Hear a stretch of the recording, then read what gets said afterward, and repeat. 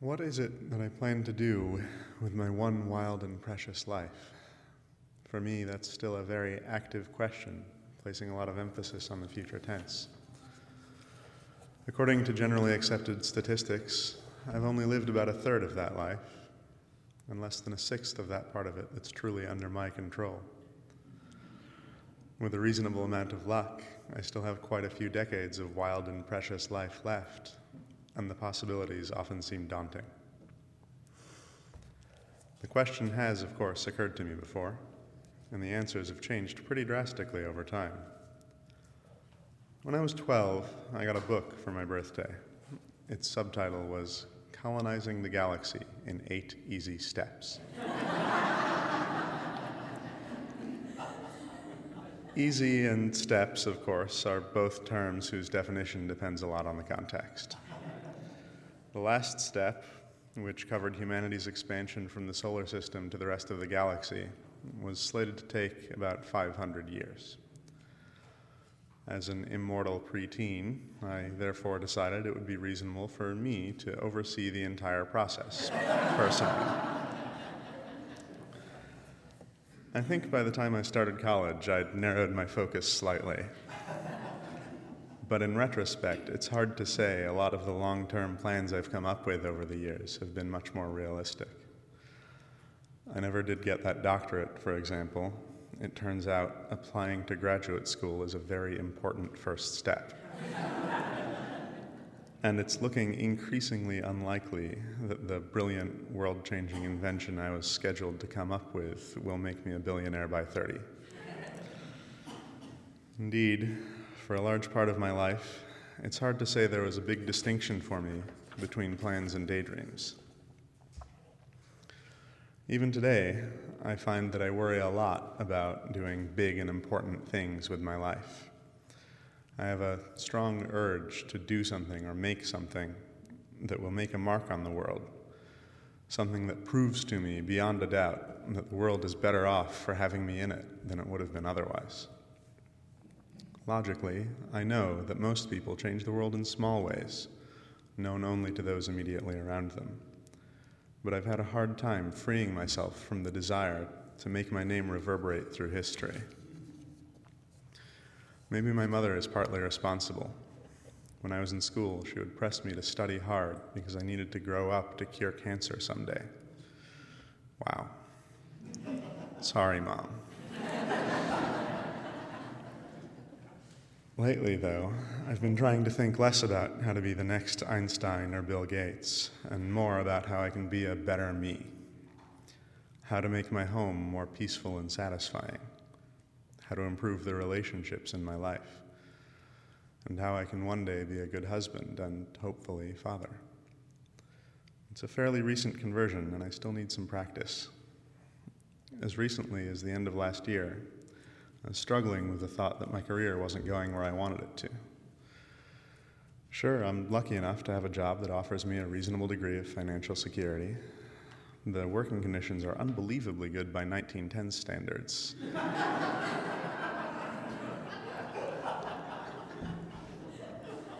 And at least in theory, there's enough real work to keep my brain from atrophying before the evening commute. But I felt like I needed more. I needed an opportunity for greatness, and I didn't know where to find it. I looked for other work. I asked all my friends about ideas for startups. I considered going back to school. I wondered if I'd made the wrong decision by settling in this area rather than, say, Silicon Valley. I don't really know when those questions stopped being so consuming for me. When I started thinking about the question Amanda posed to us for my contribution to this platform, I began to realize that I no longer considered achieving greatness through my work to be such an important piece of my personal satisfaction. I'm also trying to work on being idle and blessed. Now, I'm very good at being idle, especially when I have a deadline coming up.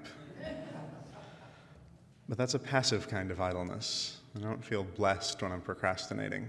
I feel guilty and stingy of the time that I'm wasting so thoroughly. It takes a different kind of attitude to be actively idle, to do something that advances no other goal but enjoyment, without needing to consume any entertainment or learn anything new, just to be a part of the world. And though I'm still troubled by worries that I'm not doing enough to make the world a better place, I'm often reminded of the other important things in life. I'll come to Wes, say, and hear a platform address urging me to pay attention to the world around me, and stay for a class where I'm learning how to build better relationships.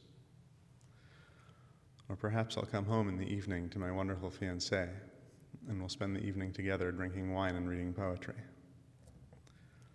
In those moments, I realize how important it is to truly appreciate the world while I'm in it. When I do that, I can remember the other plans I've made, the ones that seem too small to think about when I'm busily daydreaming about making a big splash in the world. I'll invite some friends over for dinner. I will learn to play the piano. I will build connections with my community.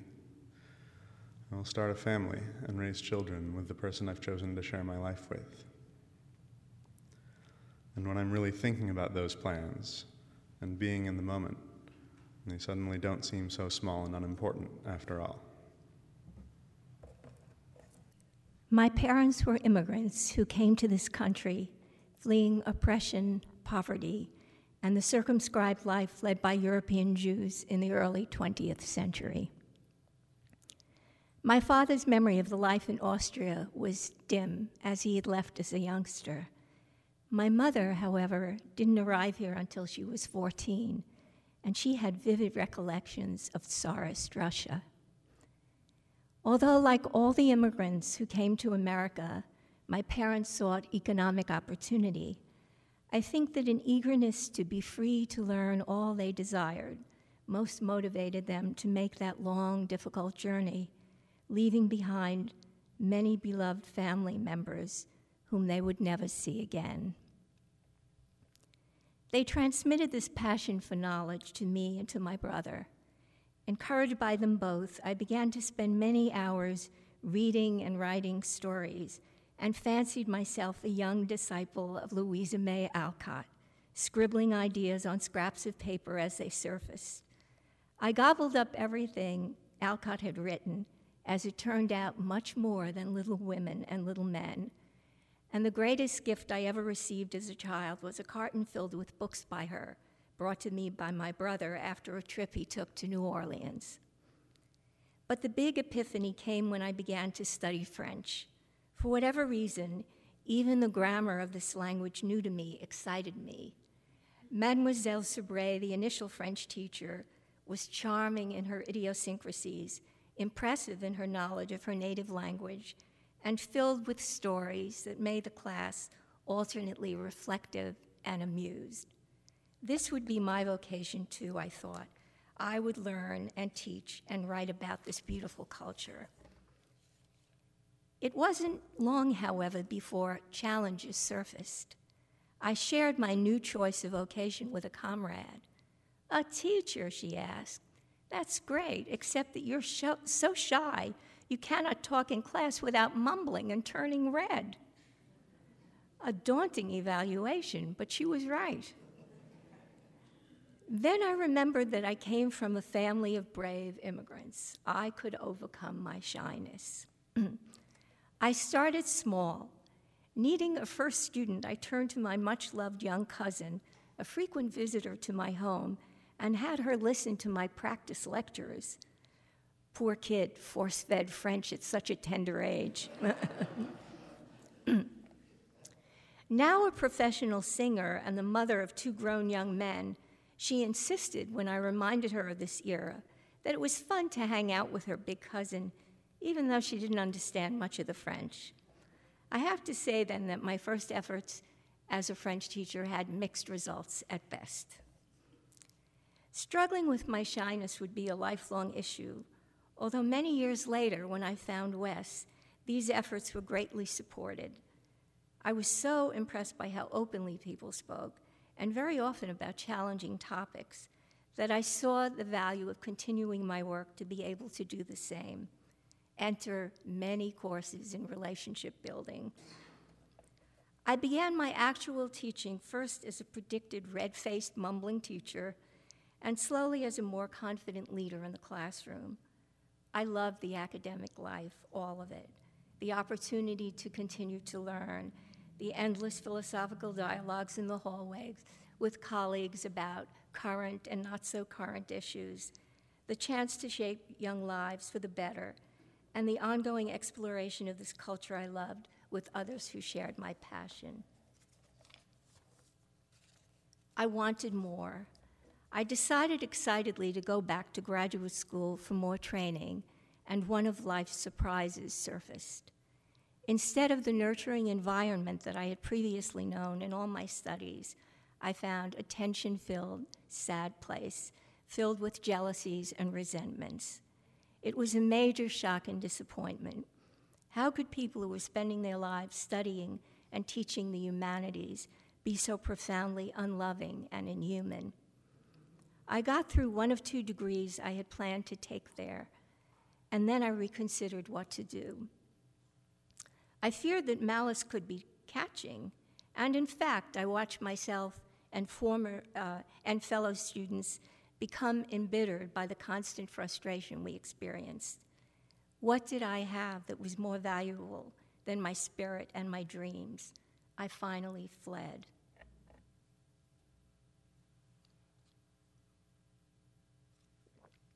But I had been wounded and felt lost. Look what this profession I had idolized had produced. Was it my destiny to become that kind of professor?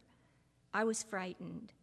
I thought I'd do something different for a year and revisit my plans after that. Now another urgent question arose. Exactly what other kind of work is an unemployed French teacher capable of doing for a year?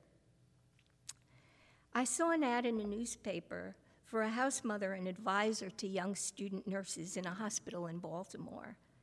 I had no qualifications whatsoever for the job, but the hospital was desperate. Their last employee had become overwhelmed by the active switchboard. She had simply taken an unscheduled break, completely shutting down the hospital switchboard. The hospital administration was not amused.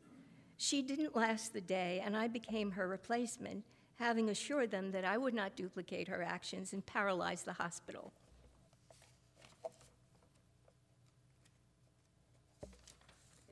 It was a wonderful interim year. The girls were lovely. They were totally unspoiled, brave, and dedicated to caring for others, although in many cases their own lives had been quite difficult.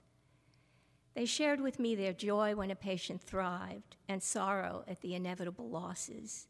They were my teachers as much as I was theirs, and I began to see that qualities of the heart were often a different set of gifts from qualities of the mind, but that didn't mean that with some hard work, one couldn't acquire both.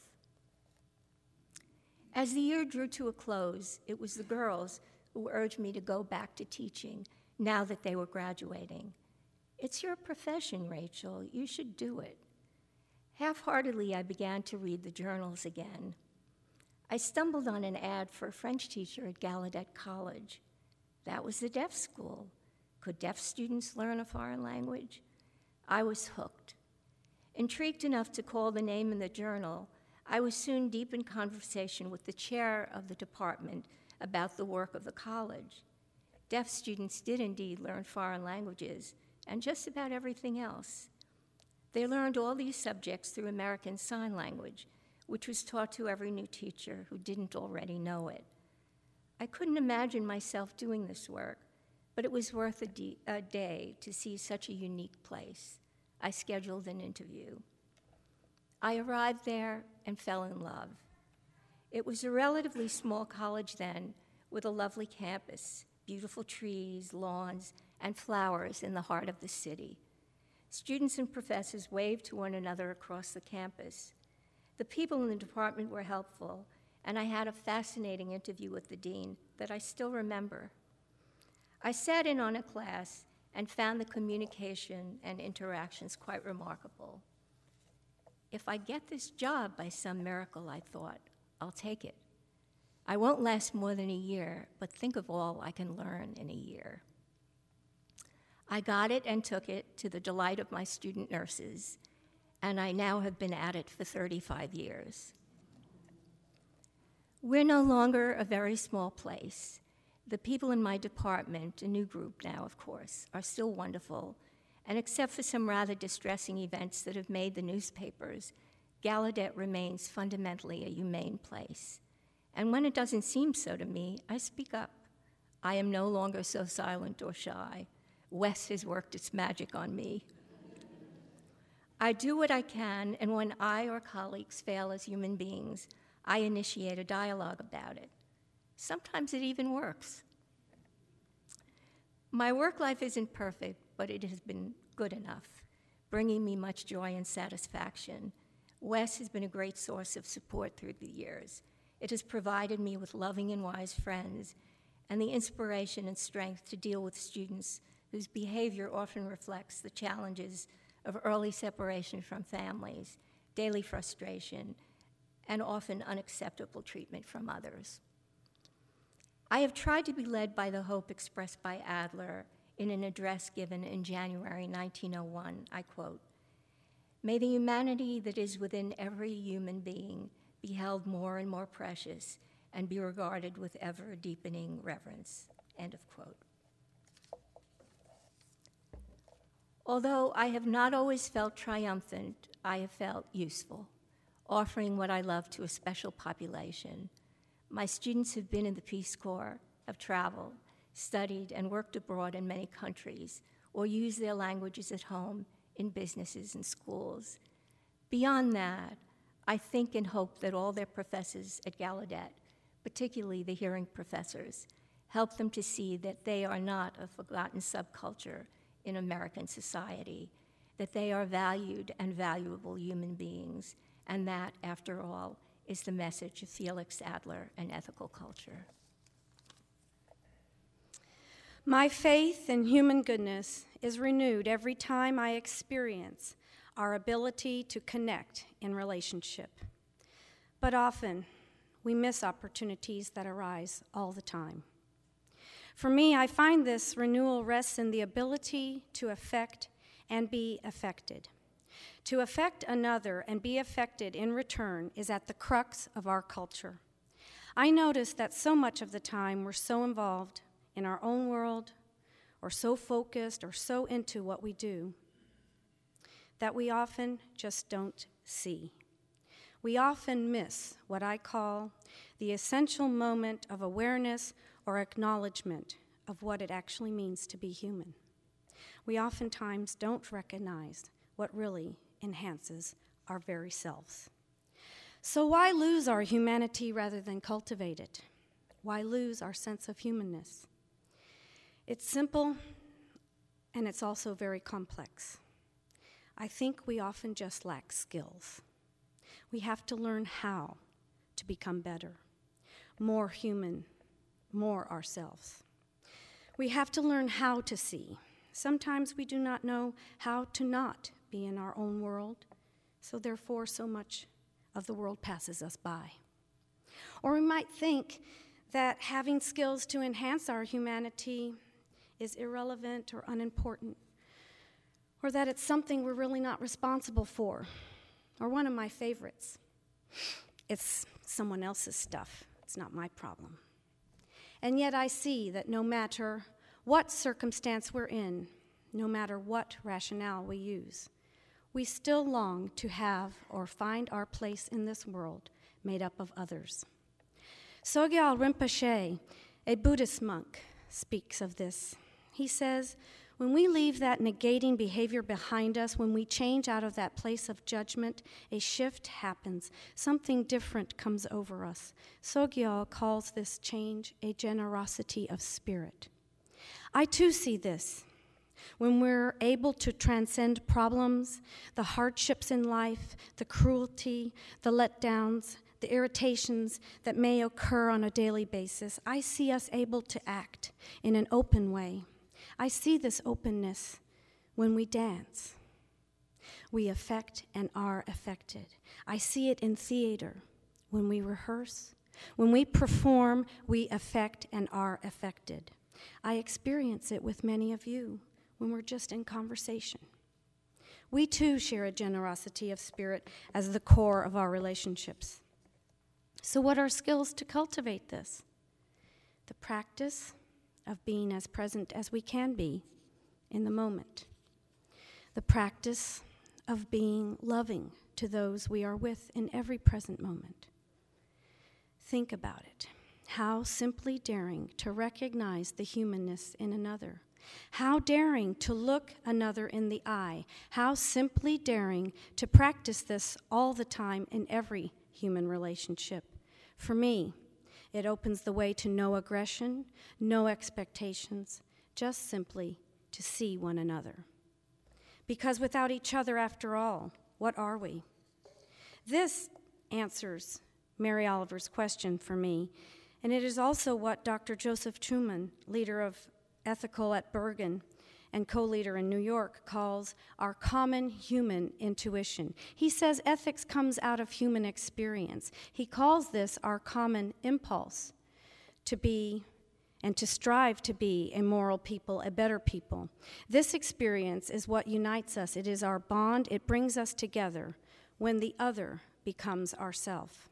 Why then fall back into habits that get us nowhere when we can reconnect to the natural skill we have, being ourselves, being comfortable with ourselves, doing no harm first to ourselves, and therefore not harming another, truly eliciting the best in ourselves first.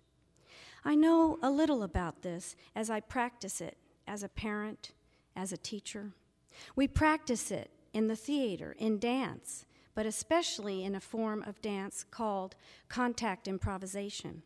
CI, as it's known in the dance community, works from this notion that we all have the capacity to affect and be affected. It's one of CI's fundamental principles, and it's very closely aligned to what we practice here at the Washington Ethical Society.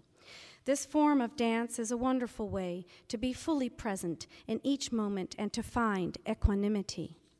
When you're in contact improvisation, lines between leader, follower dissolve. They do not even exist. All is in a moment of mutuality. There's risk, there's fulfillment, there's support, the sharing of weight, the physical sharing of weight. There's understanding. We share a sense of playfulness and adventure. We are joined in mindfulness. In theater, the performing arts, I find unfettered intelligence. In CI, we experience simple, direct connection. I truly believe that to be our best selves, we must first understand what it is like to be the other. This, for me, is the premise of existentialism. It is the foundation of being our better selves, as all religions teach. Our work as ethical culturists is to affect others and allow others to affect us. I believe that when I affect and am affected, I live the principle of the one and the many that Adler understood, because it is from within interdependency, or the one and the many, that a social morality awakens. This is how an ethos of our modern age can materialize as an age of ethical manifestation, or what I like to call evidence of ethical universals in the secular world, in the religious world. This makes our movement grow, that we cultivate the best of ourselves first, then with each other, and not just each other here in this room, but the other in our everyday lives, in our every here and now situation. When genuine, this capacity allows for judgments to dissolve. What I call an attachment to ego-ness disappears, and instead, a sense of unity takes the place and replaces that old identity. And in fact, we rise together, a better people. This is my take on what we do through ethical culture. This is how we are called to live our one wild and precious life. Our life isn't precious to hold or to keep.